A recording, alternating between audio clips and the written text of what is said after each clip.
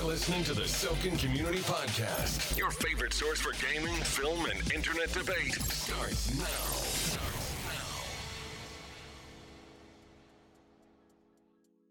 Hello, everyone, and welcome to the Soken Podcast. I'm your host, Sil, and with me are Jace and Leo. You don't sound like T. I feel like I'm being bamboozled. Oh, this is Drayson, Jace Drayson. The boys are back in town. It's Leo. Hello. Yeah, so sadly this week we had to fire T because she couldn't pronounce a bunch of names. Don't say such things. People believe it. I'm totally kidding. This is the post-truth era, and anything we say becomes truth for some people. That is a factual statement. Now, T's power went out sadly, so she wasn't able to join us, but that's okay because I'm here. I'm producing and hosting. Yeesh. What do they call that? A sausage fest? I've heard that before. So, you guys are obviously big ESO players. I play it a little bit here and there. How do you guys feel about Microsoft buying out ZeniMax? I bet Leo's gonna hate it because he doesn't like conglomerates. But That is I don't exactly care. right. I don't care. I really don't. I don't feel good about it. I don't feel bad about it. I have zero emotion whatsoever. As long as it doesn't screw up the game, I'm like, whatever. Yeah, I'm actually kind of torn. On the one hand, I'm hoping the stability of Microsoft will kind of put Bethesda / ZeniMax back onto the path of just making good games and good content, because they've seemed a little cash grabby lately. On the other hand, I really dislike companies getting so big and so influential. And Microsoft, I mean, they did that a while back, but they're only continuing to consolidate properties and, I don't know, power in a weird way. But nope, I don't like it. It's like that people eating plant in the musical that, he said, "Feed me, Seymour." Little Shop of Horrors. Little Shop of Horrors. Yes, I love that. Great movie. I love that film. I love that musical. Actually, I've never been in that musical, and I've always wanted to. And I think I'll look for a casting. It's a good one. JC would make a fantastic Seymour. I would love to be Seymour. Suddenly Seymour. Rick Moranis was in the movie version, right? He did. Yeah, That was so good. Today we'll be going big and talking about Mandalorian Season 2, Olivia Wilde's secret Marvel movie, and Hogwarts Legacy. Woohoo!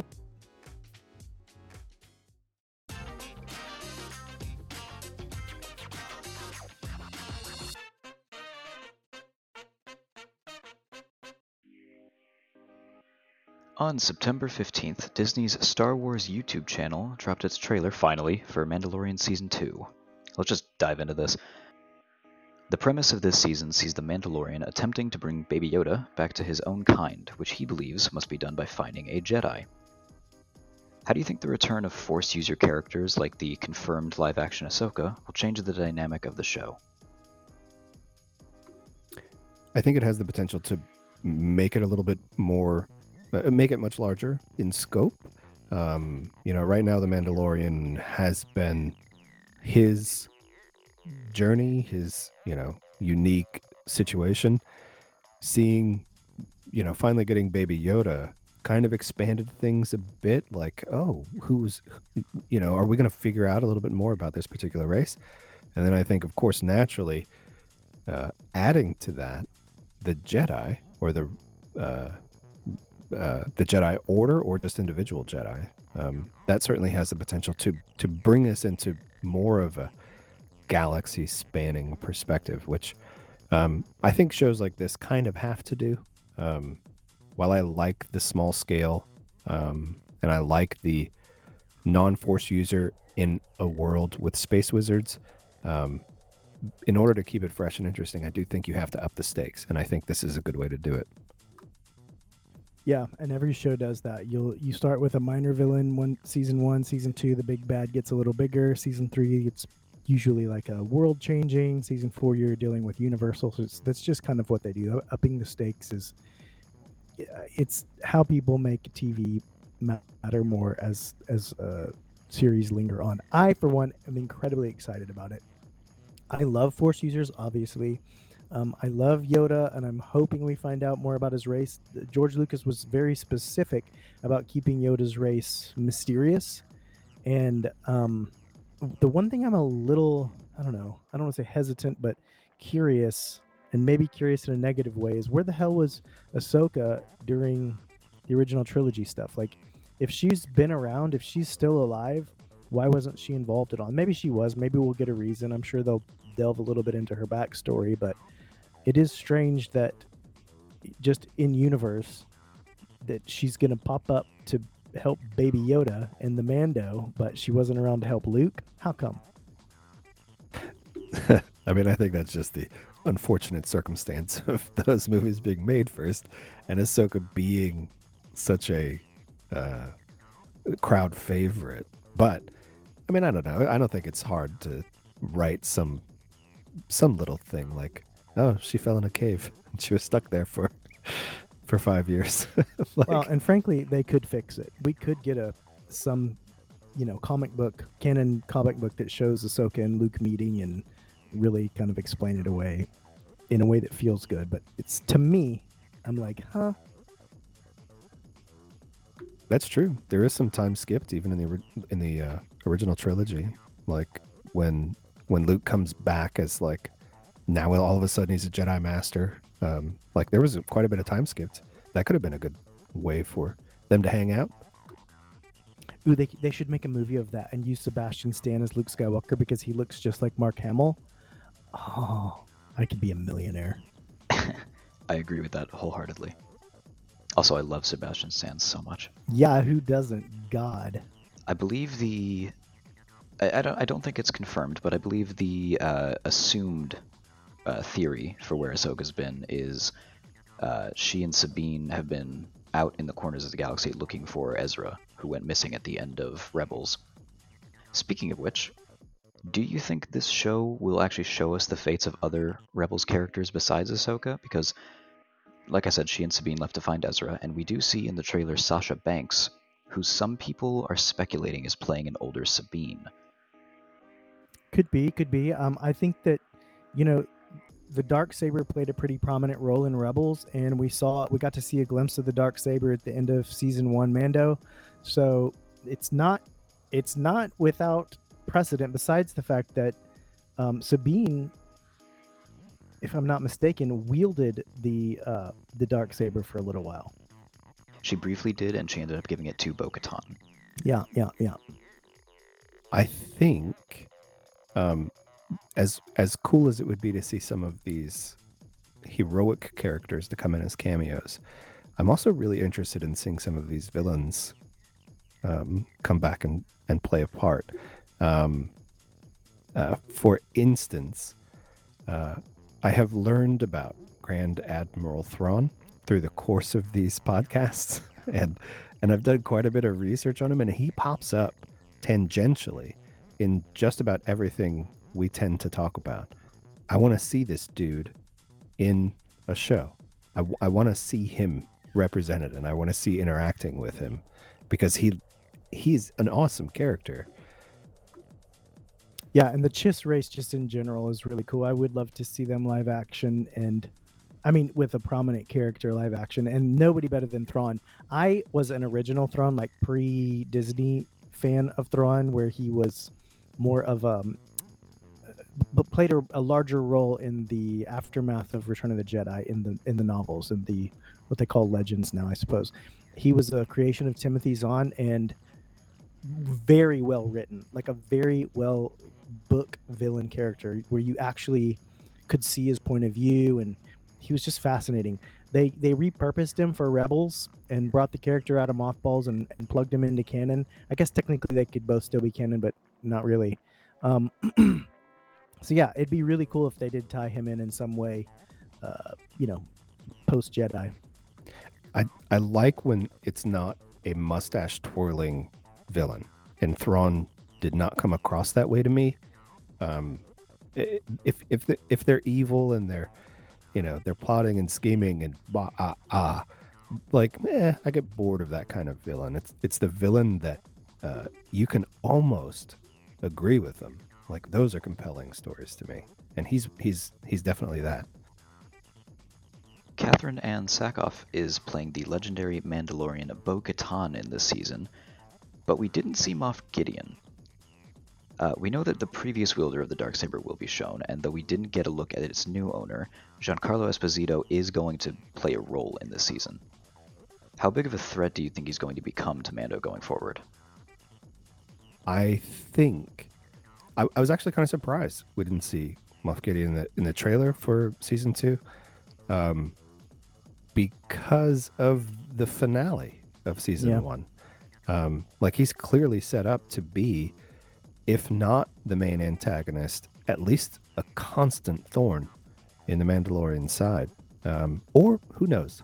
Maybe he does a 180 and saves the Mandalorian, some surprise. But I think he's going to have some kind of prominent role. I can't imagine they would set that up and not pay it off in season 2. Agreed. I love Katie Sackhoff. I have for a really long time. Battlestar Galactica was just really life-changing for me in a lot of ways. I think she's the perfect casting for Bo-Katan, and I know that she's no longer partners with Karl Urban, but I kind of have a hope that because she's involved with the project, they can pull Karl Urban in to have some type of role. Huge fan of his as well. But no, I agree completely with what Leo said. Because she wielded the Darksaber and he has it, and we know she's cast, certainly there's got to be some type of connection here. I mean, it would just be they would be completely remiss if they didn't add some sort of narrative that connected all those dots. And this is set, isn't there a civil war going on Mandalore, or post that civil war? Isn't that the time frame we're in here? I think that right now there's a diaspora of Mandalorians. They're just kind of scattered. So perhaps the aftermath of that civil war? The Civil War was like Rebels era. So one piece of it. Okay. But I think that we were talking actually last night among some of us Ahsoka nerds, and we were talking about just the kind of absence of Mandalorian lore, because we were just talking about it across the various games that we play, and that's, when talking about, what are you looking for in the lore of an RP guild? Well, you have to have some kind of foundational material. And unfortunately, the Mandalorians, there's just not a lot. And I'm really, really hoping that they fill a lot of that in with what we're going to learn here with the show, particularly with all this new information we're learning. I mean, there was a huge kind of lore drop for the first season of Mandalorian. This is the way. So, we see Mando and the child go to several locations that look like they might be from the movies or other series and connected to the Jedi. An ice planet that could be Ilum, a moon gas giant, a moon 2A gas giant that could be Yavin 4, and a canyon on Tatooine that might just be where old Ben Kenobi was hiding out. There's also speculation going around that Mando might be going to Lothal, Ezra's home planet. What kind of Jedi secrets do you think these possible locations will unravel? So, I want to go first because there's only one thing I know, and I'm hoping that there's a little bit about Obi-Wan that we might learn, because I learned there's a lady in his life, or there was a lady in his life, and the old "thou shalt not love" dogma of the Jedi was forsaken by Master Kenobi, and who knows? Maybe we'll find we'll find some camp of Obi-Wan's on Tatooine that has I don't know, a diary of the old man, or a picture of his lady love. I think that would be interesting. I don't know if, like, the Mandalorian seems, or it implies, he doesn't really know anything about the Jedi, which is kind of weird, given they played such a crucial role in the rebellion just like 5 years prior to the setting of the show. But this, what do they call them? A race of space sorcerers? Or no, not space sorcerers. A race of sorcerers? Whatever they call them. I don't know. I don't think the Mandalorian would appreciate that, but I'm certain the fans would. It is worth noting that the love interest you're referring to, Satine Kryze, was actually the sister of Bo-Katan. Ooh.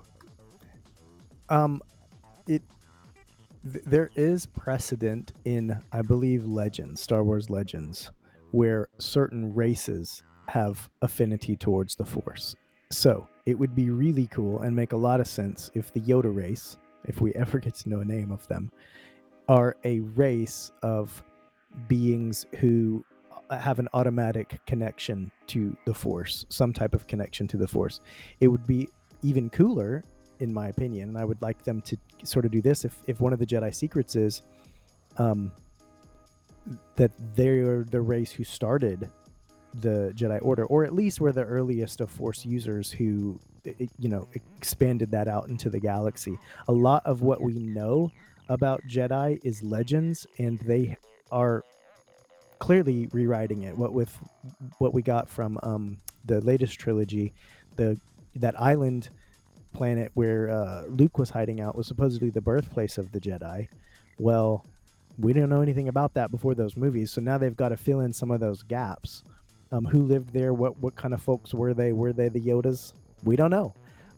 Could be, maybe. I probably doubt it. One thing I'm, back to the question, I'm not super excited about is I love Star Wars. I love the classic locales. I do kind of want to see a few other planets. And I like it that they give us that fan service that just whets the appetite, but I don't want them to just make that the whole series. Now we're on Yavin, now we're on Tatooine, now let's go to Hoth. Like, we get it. But there's got to be other planets in the damn galaxy that they could check out. It feels a little too servicey when they do it like that. Yeah, I agree with you there. I like the occasional throwback. Like we saw the speeders in the trailer. That was cool. But don't put speeders in every episode. Like, just have them be that throwback and then show us some new stuff, which the Mandalorian so far done a good job of doing.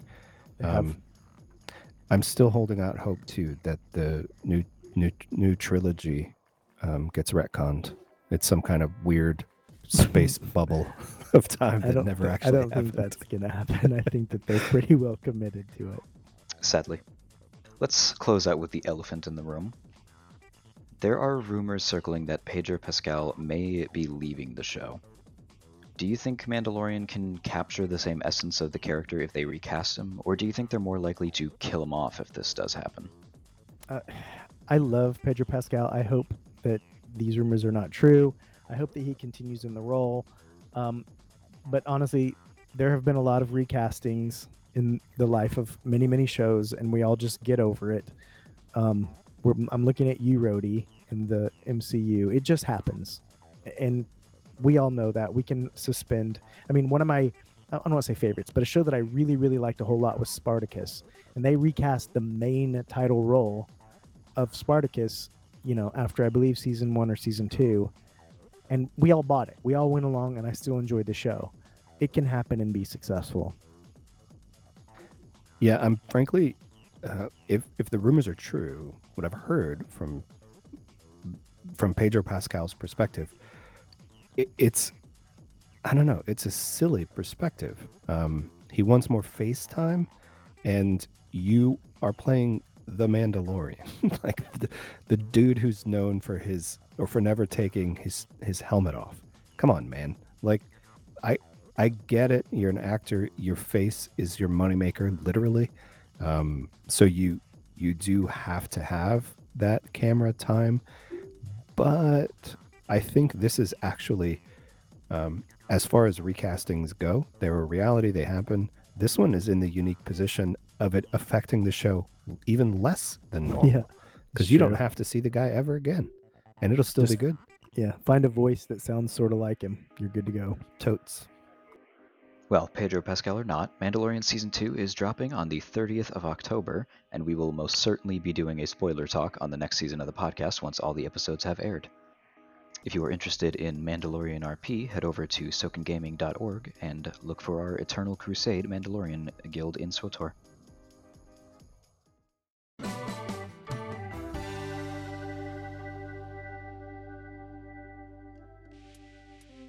Back in August, Deadline reported that Olivia Wilde, actress, occasional director, and novelist, was being brought into Sony to direct a female-centered Marvel film. Based on the fact it was connected to Sony's Marvel franchise and the fact that it would be a female character, it was immediately speculated that we would soon be getting a Spider-Woman film. Wilde gave this speculation life with her retweet of the Deadline article, commenting an emoji of a spider and nothing else. Wilde has, on any official record anyway, refused to comment on whether it's a Spider-Woman film. Do you think she's just contractually obligated to keep quiet to build some hype, or is Sony going a little more obscure and creating a film based around a lesser-known character like Silk? Or do you think we might all be wrong and it's actually just a Spider-Gwen film? I think Olivia Wilde is an intelligent woman and an intelligent director and knows that in order to build hype, at least at this stage of the game, it is best to be coy. At some point, when you actually have material to throw at people, then you can get their excitement by showing what you're actually doing. But I think now, I don't know if she's necessarily contractually obligated to keep it quiet. She might be. That wouldn't surprise me if she was. But I think it's just smart to be coy like that. To put a spider emoji and nothing else. I mean, that's brilliant. We're talking about it, and that's the idea. Totally. And anything surrounding Marvel in this Marvel drought is going to be pounced on, and they know that. Everybody knows that. Spider-Man is huge. Sony wants to cash in, obviously. I think that, it may be that they don't know yet. It could be that they know it's going to be a Spider-Man related film, female lead, but they don't have a script in hand that's really defined, which hero it's going to be. They could still be deciding that. The funny thing is, I believe Silk has already made appearances in the MCU. Well, not Silk, but the girl who becomes Silk has made appearances in the MCU just as sort of a background side character in Homecoming and Far From Home. So that kind of rules it out, but not really, because they always do some retconning or rewrite type stuff if they need to. The other funky thing is, first of all, let me say, I did not know that Olivia Wilde was a filmmaker / director. I only know her as an actress, and I've liked her, since House. So this was a shocker for me that she also directs. I'm actually excited to see what she's going to throw together. Anyway, all that said, this will most likely not be an MCU film. This will most likely be that separate universe, Spider-Verse situation that's going on. Tom Holland or Kevin Feige or somebody hinted at the fact that there might be a multiple universe situation with Spider-Man because of the business separation between the two companies. And this will most likely be on the Spider-Man Sony side of things. There's also some rumors that Tom Holland's going to be in a film with Venom, and that all of that will start to take place over on this other Sonyverse of Marvel. I don't feel in love with that because I'm such a fan of the MCU, but whatever. All that said, I don't think anybody knows. My personal hope is it is Spider-Woman, just because that's my favorite Spider Lady. But if not that, I'd be happy with a Spider-Gwen as well. It's such a strange circumstance, the Spider whatever verse. Like, it's so weird being in its own bubble like it is. I'm a huge fan of everything kind of being incorporated and everything kind of like even like giving a nod to some of the other stuff. Like, granted, the MCU is like the ultimate nod to each other because they all are intrinsically linked. But if you just have a reference and, like, I don't know, that makes the movie feel so much more real to me. To have them on their own when they don't have to be just feels strange. It does, and I hate it, but the only good part of it is there is such a groundwork already laid for there being multiple universes. So the comic people, we can wrap our head around the fact that there's a Spider-Man in this universe, there's a Spider-Man in another universe, there's a Spider-Man in another. I mean, Into the Spider-Verse we talked a little bit about that last week. Yeah. It's the perfect example of that. A great you can movie have too. multiple Spider-Mans that are all still just as Spider-Man as the other, but they exist in just different universes. And I think I think they're going to go that route, but I think it's going to be based on money, not necessarily about any creative choice. Yeah, that unfortunately, yes, that's just the reality of it. I think Spider-Pig was my favorite. The screenwriter, Katie Silberman, was the same one who wrote Booksmart, Wilde's last major directing film. Booksmart has a lot of great reviews, boasting a 96% on Rotten Tomatoes, an 84% on Metacritic, and a 7.2 on IMDb. Do you think the pair known for a teen comedy can match or even improve upon the energy brought to Tom Holland's Spider-Man? Tom Holland is a new Brat Pack type actor, so I'm very fortunate to have grown up in the 80s, believe it or not, when we got those Brat Pack movies. Who was that director? Help me out real quick. Come on, I don't know. You're too old for me. All those 80s teen angst movies. John Hughes. It makes a lot of sense to have this new generation teen Rat Packy dude heading up a new teen world. I mean, I would love to have some of that John Hughes energy in a Spider-Verse film. I've never seen Booksmart, so I don't even know what that is about. It looks like it's good. A lot of people like it, so maybe I'll check it out. But I think it's a perfect fit just because of who Tom Holland is. By the way, he's out on a new movie on Netflix, and I want to watch it so bad, but it's so not him because it's like murdery, and I'm not doing it to myself. It's not the Tom Holland I know and love. No, I can't. He's also sporting he's sporting a Southern accent in that film. Yeah, I'm fine with that. Go Southern, son. I'm happy to feed you some biscuits and gravy and whatever, but listen, I don't need to see you mad and angry and killing folk. That ain't my kid. That reminds me, like when Robin Williams played a serial killer in, I don't remember, some movie. Anywho, way off topic. I also have not seen Booksmart. However, when I started looking it up, it's a movie I wanted to see because it looks really funny from all the trailers and advertisements I saw for it. It's one I regret not seeing. After doing a little bit more reading into it, it sounds even better than the trailers led me to believe it would be. It's definitely one that's on my to watch list now. There were a number of other screenwriters involved in the process for it. I'm hoping that they weren't, I don't know, the magic ingredient in tweaking Booksmart to be as good as it sounds like it was. Honestly, I think the director deserves quite a bit of credit for, the success of a movie. They also deserve a fair bit of criticism if the movie doesn't do well. Granted, we were just talking about this off camera earlier. There are other folks involved that could be at fault, but ultimately it's the director's call who gets to do what and what actually makes the cut.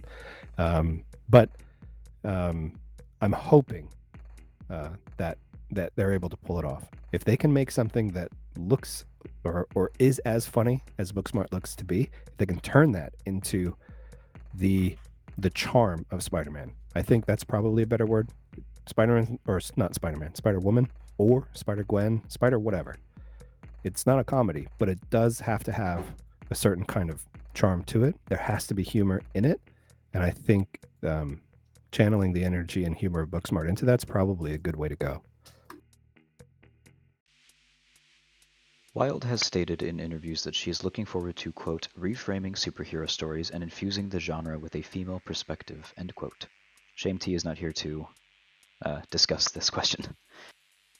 Captain Marvel was the first exclusively female-led superhero movie in the Marvel lineup, and it had some issues, not to mention the hate it received online despite not so bad official reviews. Ant-Man and the Wasp had a co-leading lady and was well received, and many fans are excited for the Black Widow film. How do you think this secret Marvel film might better reframe these stories? So you just asked a room full of dudes how to successfully reframe a secret film from a female perspective. This is T's worst nightmare, and we're walking into it. I was really hoping T would be here to correct you on all your incorrect opinions. I don't know. I honestly think if it's a good movie, it will do what people hope it does. That's it. Make a good movie. I mean, yeah, I want it to be a good movie too. I mean, what does it mean to be a female, and what does it mean to have a perspective that is female? I don't know. I'm a dude, even though I'm, I've got a little sugar in the tank, whatever. It's hard for me to know what that really means. So it's great for a lady screenwriter and a lady director with a lady leading lady to put that together and let us learn what that's like. Unfortunately, there is not a lot of that out there. We've got, almost 30 Marvel films and one led by a lady. That's a problem. There is a representation problem in film. Everybody knows it. I know that it matters for a lot of reasons. One of the coolest things that happened during my MCU watches was I went to see Endgame with my parents and my daughter, and went Captain Marvel's penultimate moment when she comes back and all the guns shoot on her and she just wrecks the big old Thanos ship. My mom, who is a 70-plus-year-old woman, sat forward in her seat and clapped, and my husband watched her do it. And after the film, we were in the car ride home, and he said, that's probably the first time in her life at 70-something years old she's ever seen a woman superhero come in and kick ass like that. And then my daughter, who was in the car with us, started to cry and wipe tears from her eyes, and she's like, that's really, really sad. So I know representation matters, and I know that it's important to see the things about yourself that either you're insecure about or that you have been persecuted for or that are broken inside of you, perhaps, to be put on a screen and even either triumphed over or celebrated, or maybe even just made to be normal. And we don't do enough of that. And sometimes when it's done, it's maybe done ham-fisted, but I think it's important, and I don't want us to miss the positive things that can happen from that. As a gay man, I have yet to have my superhero represent me on screen. And, it does, I don't want to say it's hurtful. It doesn't make me feel sad, and I don't think about it all day long, but I'm going to be very excited and supportive when we get to see Wiccan in the Young Avengers, assuming that all unfolds, and him have a relationship with Hulkling. Because then I will feel like a little bit of my story, my tale, has made it into this current mythology, and it validates my path. And I hope that this movie can do that for a bunch of ladies. Agreed. I hope it can too. The thing, or I would say that the caution I would have is again to reiterate what you said too, Jace, about like, if it's ham-fisted, I think it runs counter to any of those intentions, because it develops the kind of reputation that I think some of the efforts that have not done so well at representation suffer from. I just think that's not fair to say, though, because we have a lot of ham-fisted guy movies, The Expendables. There's a lot of crap out there that white men get to look at and say, that's my thing, and it's garbage. But no one ever comes at it from that perspective and says, that shouldn't have been made because that was ham-fisted. Let us make some bad movies that represent other people and not have to criticize it based on that ham-fistedness, because we don't necessarily do that with the plethora of movies that get made for the majority. I think The Expendables is a prime example of that ham-fistedness, giving it the negative reputation that I think it deserves.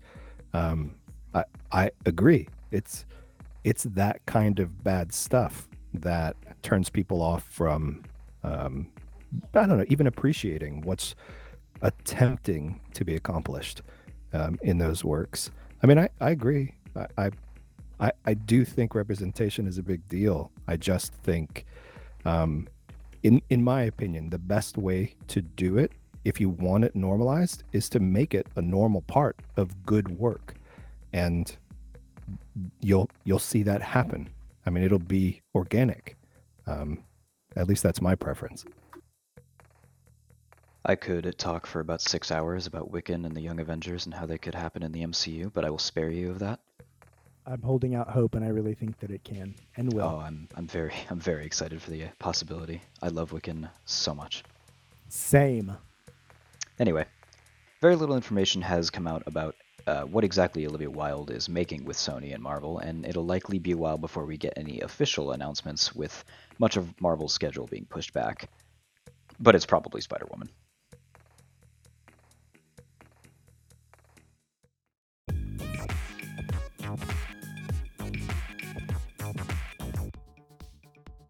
On September 16th, wow, the day after Mando, Warner Brothers and Portkey Games dropped a trailer for its upcoming Potterworld video game, Hogwarts Legacy.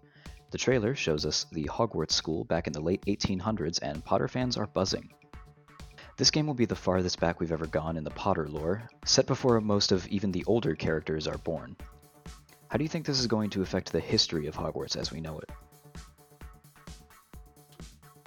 So, honestly, I don't know. I think this should have been the time that the Harry Potter books were set in to begin with, because this seems so quintessential magic and wizards and witches. Like, I mean, the modern day was an interesting setting because it was designed to show the parallel existence between wizards and like modern day, but I don't like this one. Just it has the feel of, you know, old magic, and I don't know that I'm stoked about that. Anywho, the question, I really hope it doesn't really alter much when it comes to the modern history or what we know happens in the wizarding world. I think setting games in the past like this, kind of in a, I don't know, in the dark ages, so to speak, I think there's potential for them to do whatever they want, so long as the world can come back to the Harry Potter we understand. I don't think it's going to alter too much. I hope it doesn't. Yeah, that's a really good point about the 1800 situation. It kind of gave a language to something I had been thinking. I just recently rewatched Sorcerer's Stone because all of the movies were on HBO Max, and I was going to watch them all. Then all of a sudden they weren't after I watched the first one. Super irritating. Anyways, it's going to come out on Peacock, I think, so I'm going to take it back up later. Anywho, I did have this moment where I thought, why the hell are all those people dressed like that? Like, once you go into the wizarding world, Yes. everybody's dressed like it's the 1800s. And I didn't, consciously think that, but I remember the moment when they go back into the wizarding world, or when they're on Diagon Alley, and it's like, this looks like a whole nother period of time. And I think that was part of the shtick, I guess, in the universe, but it really makes a lot of sense to set the game there, because it's not going to really feel all that different. There wasn't a lot of it once you went out of usually the beginning and the end of the films, they were in the real world. Once you went into Hogwarts, it felt like another time, another place. So It did, with candles for light, and Yeah. it was a strange juxtaposition. 100%. So that's a really good point. I think that it's going to feel right at home, frankly, once you go in there. So good noticing. Will it affect the history? I think that it will flesh out some history, perhaps. I didn't get to research super lots, I will confess, but I did read a little article where J.K. Rowling said that she wasn't necessarily involved in this. She signed off on it. I'm sure she's going to make money, blah, blah, blah, on the royalties, but she's not necessarily writing these stories, or it's just set in her universe. So I don't think they're going to have license to drastically change anything. So everything they have to do kind of has to fit within her bookends as it is. Ideally, I mean, honestly, I hope that's the case. I'm not confident of that, but I hope it's so. So, myself and another Sokanite, Cal, have a bet going. The winner of the bet will be buying the game for the loser. I saw that. So, Hi, Cal. shout out to Cal. So, why don't you guys give your opinion on what you think of our bet? Will Dumbledore make a cameo as a fellow student in this game? I feel stupid. I don't even know how old Dumbledore is in the, obviously he's old as dirt. He's been around a long time. In the prequel movies, he's a grown man, played by Jude Law. So is he even alive at that time? I don't know. If he's alive, according to Google, like he was born. would. He was born in 1888, I believe. And the Well, setting maybe- for the game is just late 1800s. So It's been very non-specific, yes. Maybe he'll be a student at Hogwarts then. I mean, it could be. I honestly think a Dumbledore cameo it's becoming a trope of Harry Potter, or not Harry Potter, whatever, Rowling's Wizarding World productions. Dumbledore having some kind of cameo seems to be a trope now. So I don't know. It makes sense he would be, even though I know it's a question later. I'm really sad Rowling isn't involved. So I'm hoping, even without her involvement and or perhaps her insistence that Dumbledore have a cameo, I'm hoping that the makers of the game see that as a trope that will draw people. Can you imagine, like, seeing Albus as a kid? I mean, Albie. that would be awesome. It would be pretty fun. What if he could be? Well, no. Here's the deal, though. He can't be a main character, though, because then your character that you're gonna create in the game would have that weird, strange. You know how ESO has that all of our characters are really in the universe. I don't know that they can pull that off. He would have to be super cameo. Yeah, he would have to be a cameo for sure. Do you think that the game will put you through a Pottermore-style test and assign a house, or will it give you free reign to choose your own house? And going off that, do you think that which house you end up in is going to affect the story that you end up playing through? It better, because the house experience is part of the huge experience of Hogwarts. It just makes sense that whatever house you choose is going to be kind of like maybe choosing your class in another game, or choosing your race, something that matters to in an RPG game, something that matters to your playthrough. I thought that I had read that you're going to get to choose your house, that it's not necessarily going to be a test or left up to chance in any way, that you will get a very, and I don't remember where I read this because it's gone from my old brain, but I think that you're just going to get to decide that. Yeah, one of the reviews, several of the reviews I read and watched said the same, that you just get to choose your house, which is kind of sad, because I think it's, the Sorting Hat is an experience for the students at Hogwarts, and to not go through that with your character, granted, perhaps they just have the visual. I mean, they show it in the trailer. Maybe you pick the house and then you go and you sit there and the Sorting Hat picks it, but there's no mystery. Like, you're not nervous about what house you're going to get. You just get whatever house you want. I think that's kind of lame. As far as the house affecting the story you play through, there's a big part of me that hopes it does, but there is that cynical, pragmatic part of me that thinks all it's really going to do is change the flags and the colors of the common room that you end up going back to in between classes or missions or tasks or whatever you're doing. There might potentially be, something relative to your house, like maybe a mission chain or something, but I don't think it will significantly change the game, because they'd have to basically make 4 games, and I don't see that as a realistic expectation of developers. There is nothing but speculation right now on multiplayer, but some of those speculations from within Soken are that once you finish your education in the world of wizardry, you may end up doing endgame content as a graduated adult wizard. This could be a method for multiplayer similar to Avengers or Destiny. Do you think that playstyle would be fitting? I think not only would it be fitting, it would be amazing. I the Harry Potter game is it's marketed and it seems to be designed as purely a single player RPG, which honestly I'm all about. I those are my favorite types of games. On top of that, I also like for there to be online multiplayer that carries on the life of a game. It's so rarely executed well that if it can be done here, it would be awesome. There are scenes you see in the trailer of outside Hogwarts. I don't know if they're, just parts of the classes that you're taking, but I think it would be fantastic. I don't know, that actually probably would be my favorite thing about the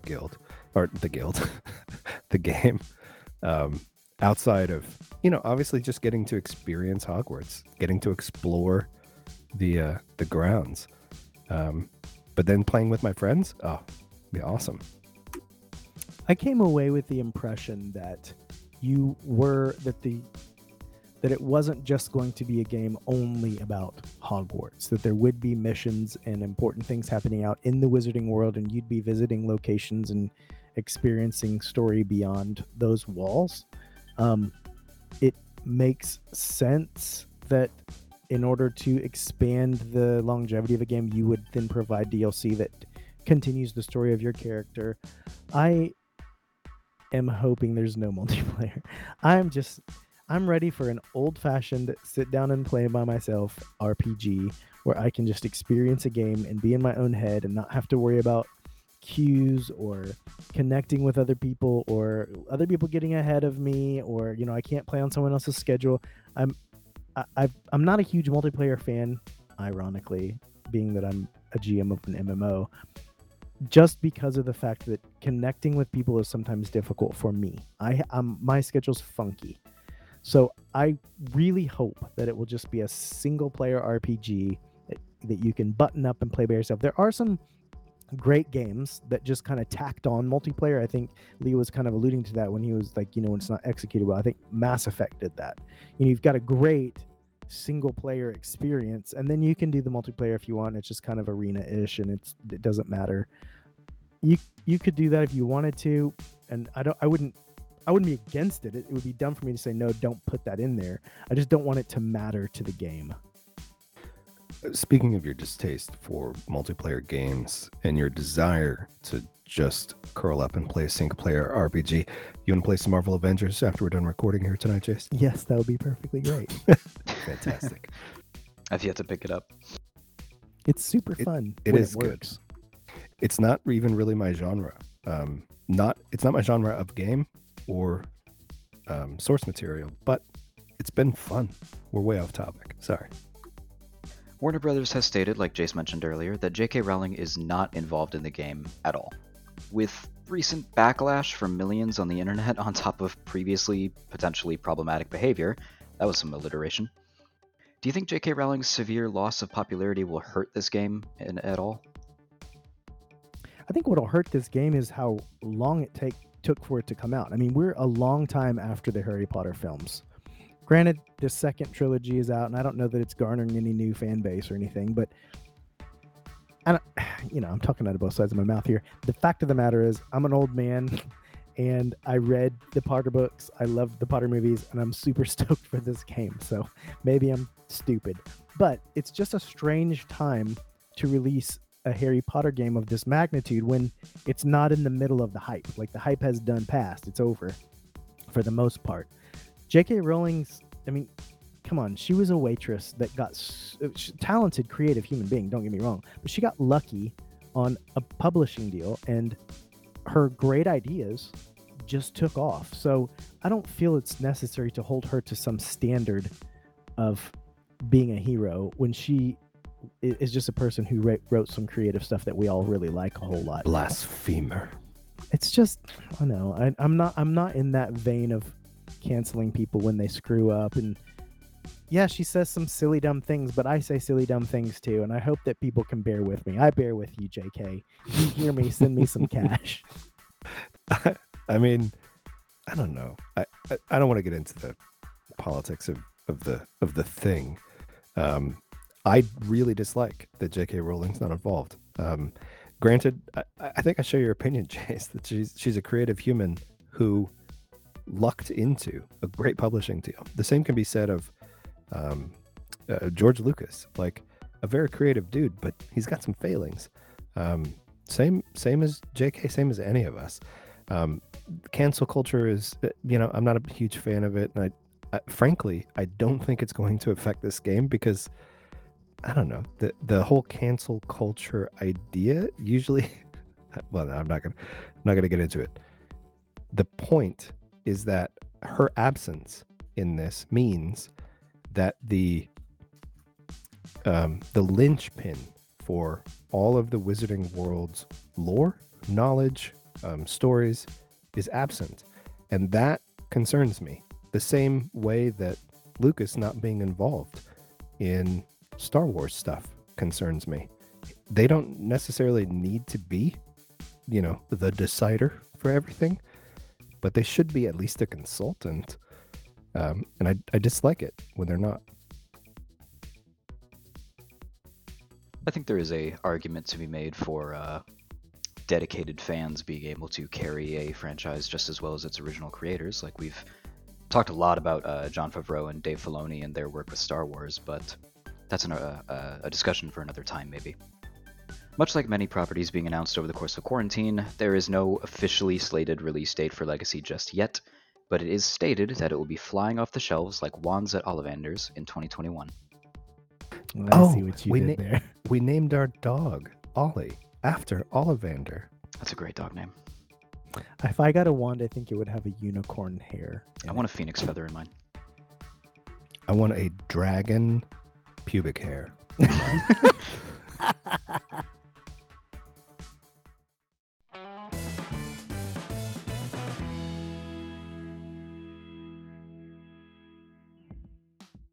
It's tea time, which is very thematic after talking about the late 19th century England for the last segment. Real shame there's no actual tea. Sill time doesn't have the same ring to it. Maybe come up with some other alliteration. The Sill segment. Oh, that's good. Look at that. Right off the top. Sill speaks, that's not bad. I'm just going to keep calling it tea time, though. So because we talked about Harry Potter, naturally, we're doing something a little different for tea time today. We all took the Pottermore Sorting Hat quiz to find out which Hogwarts house we belong to. So what did you guys get? I got Ravenclaw. Ravenclaws are known for their wisdom, cleverness, and wit.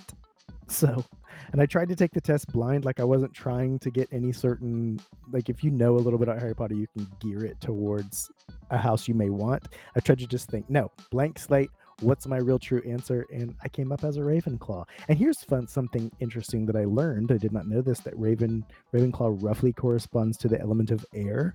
When we talked about the Benders and Avatar, I chose air as my element that I would choose. Look at this. Do you see this thematic thing happening in my life? Oh my god. It's all real. Magic is real.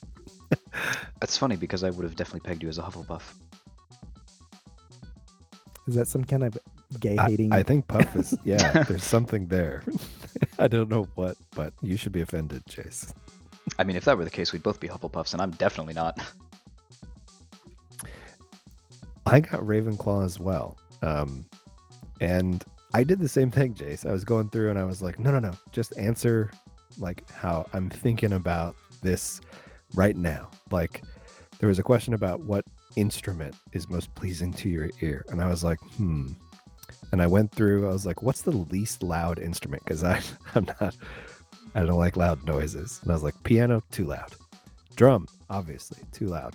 Violin, I don't know. And then trumpet was like, whoa, way too loud. And so I went back to violin. And I kind of did that with all of them. And Ravenclaw, I figure I attributed it to my arrogance. That's why this fits. Because it's wit, learning, and wisdom. And I was like, yeah, that's the stuff I'm proud of about myself. It does make sense. Well, another trait is acceptance, though. Nonsense. What about you, Sil? Oh, anyone that knows me will not be shocked to find out that I'm a Slytherin. For real? Yeah. You're I've nasty. actually, fun story, over the course of the last few years, I've taken this test 3 times total. The first time I took it, I did it like you guys said, just kind of going blind, and I got Slytherin. The second time I did it, my girlfriend Amanda and I actually did the test for each other based on what we think we would answer. Still ended up with Slytherin. And then recently I did it again, not remembering any of the answers or any of that, and basically tried to do it blind again, and still Slytherin. So I know by the books and but of course by extension the movies, Slytherin's painted as the house of villains, but certainly the description of the house wasn't that way. What was the what were the redeeming qualities of Slytherin? If I remember correctly, the defining qualities of Slytherin are ambition and cunning, which kind of makes sense for why all the villains come from Slytherin, because they have some darker ambitions, but they are, willing to follow those ambitions. Yeah. Would their you say traits: those fit? For me, Cunning. yeah, I think so. ambition, resourcefulness, fraternity, determination, leadership, self-preservation, and lineage. Where are you getting this, Jace? Pottermore Wiki. Oh, you're cheating. Well, yeah, I honestly don't know that much. Even though I love Harry Potter, I don't have all of it in my head like other things. I do think with all those deeper connections, Slytherin does make sense, but even not just the face value as like the bad guys of the Potter world. Yeah, I'm a Slytherin. I love their colors. Yeah, me too. What is it? Is it green and silver or green and Yeah. gold? Green and Green silver. and silver. They're very cool. Yeah, I like those colors too. What's Ravenclaw? Blue and gold? Sorry, I was yawning. I don't know why I I see a chose lot to of push the blue. button. I think blue and Blue gold. and bronze. Blue and bronze. Look, here are notable Ravenclaws. Professor Trelawney. You remember the crazy lady? Yeah, crazy. The Einstein Hey, no, hair? she was Yeah. the real deal. Luna I mean- Lovegood. The crazy chick. Yep. Oh, Luna's awesome, Awesome. though. See, at least you can relate to crazy characters. Notable Slytherins, it's just like 1,800 different bad guys. Right. It's Tom Riddle. Yeah, Tom Riddle, Snape. I mean, Snape's cool, though. I liked Snape. His story was heartbreakingly tragic. Yeah, for sure. Professor Quirrell was a Ravenclaw, though, and he won't know winner. Gilderoy Lockhart was a Ravenclaw. Cho Chang. Let's just remember that Cedric Diggory was a Hufflepuff, so we're all missing out. I mean, pursue your dreams, lads. Okay, man, I'm all about ambition. I'll do it. That's true. If you'd like to submit a Tea Time question for the podcast, head over to sokengaming.org/sokenmedia to find the submission bar on the right-hand side of the page. Thank you for joining us on this magical, mystical, spider-tastic episode of the Soken Podcast. For more Soken Media, visit us at sokengaming.org/sokenmedia, follow our Twitter, @SokenGaming, and subscribe to our YouTube, Soken Gaming Community, and look for future episodes of the podcast on Google Podcasts and iTunes. Until next time, I've been Sil. Me, Jace. I've been Leo. And we'll see you next week. Stay classy, Soken. Thank you for listening to the Soken Community Podcast. Craving more? Visit us on Twitter and YouTube at Soken Gaming, as well as our website, www.sokengaming.com. Until next time, stay classy. Right, Jace?